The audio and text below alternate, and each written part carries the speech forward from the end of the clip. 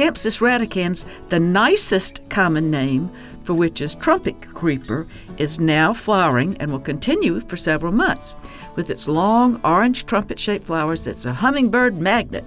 If you search "This Week at Hilton Pond 1 through 21 June," hummingbird expert Bill Hilton explains why he thinks this deciduous vine is the most important hummingbird plant you can grow.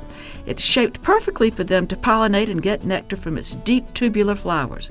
He does join with others in warning that it's a rampant grower and suggests planting it at the base of a large tree you can mow around and cutting it back to the ground each year after flowering.